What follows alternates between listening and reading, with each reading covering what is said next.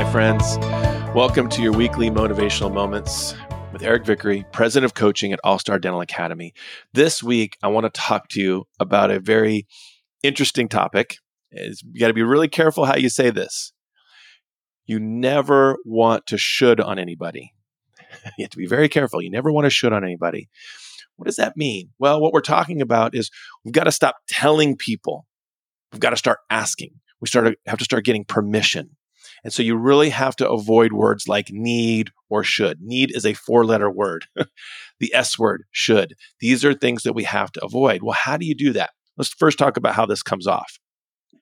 Okay, what I need you to do is take out the trash. I need you to do your homework. I need you to clean your room. Remember being 16, 17, 18 years old and just thinking, oh my gosh, I can't wait to get out of here. Stop telling me what to do. That rebellion kicks in. This, part of you that says, I'm my own person. I want to act the way I want to act. I want to behave my way.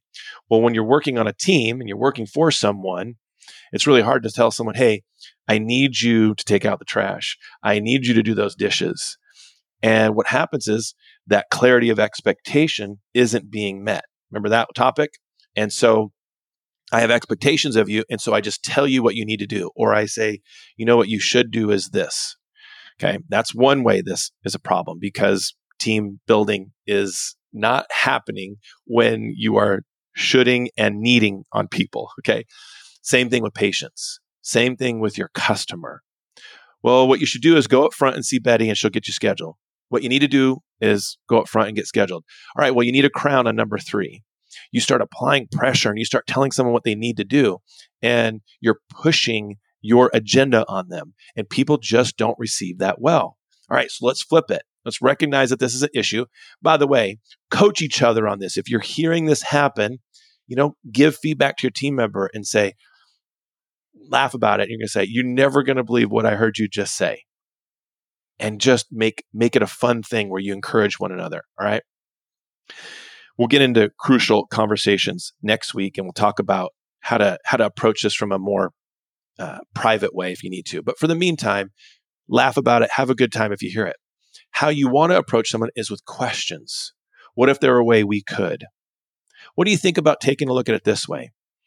How do you feel about doing it this? Assume they've got it done like this. How did it go cleaning your room? Hey, how did you get your homework done today? Or at work, you say to co-members, how'd it go with that cancellation call I heard you handling earlier? What did the patient say? How did you handle it? How is a key word. With your patients, how concerned are you with this? How much sense does it make for us to talk about a plan? How do you feel about moving forward with this plan? How about we go up front and see Betty so she can get you scheduled to take care of this concern? How will be your friend? Use your how words this week. Stop shoulding on people. Stop telling people what they need to do. And be very careful how you say that. Have a great week, guys. Make it fun. Encourage one another. We hope you enjoyed this episode of Dental All-Stars.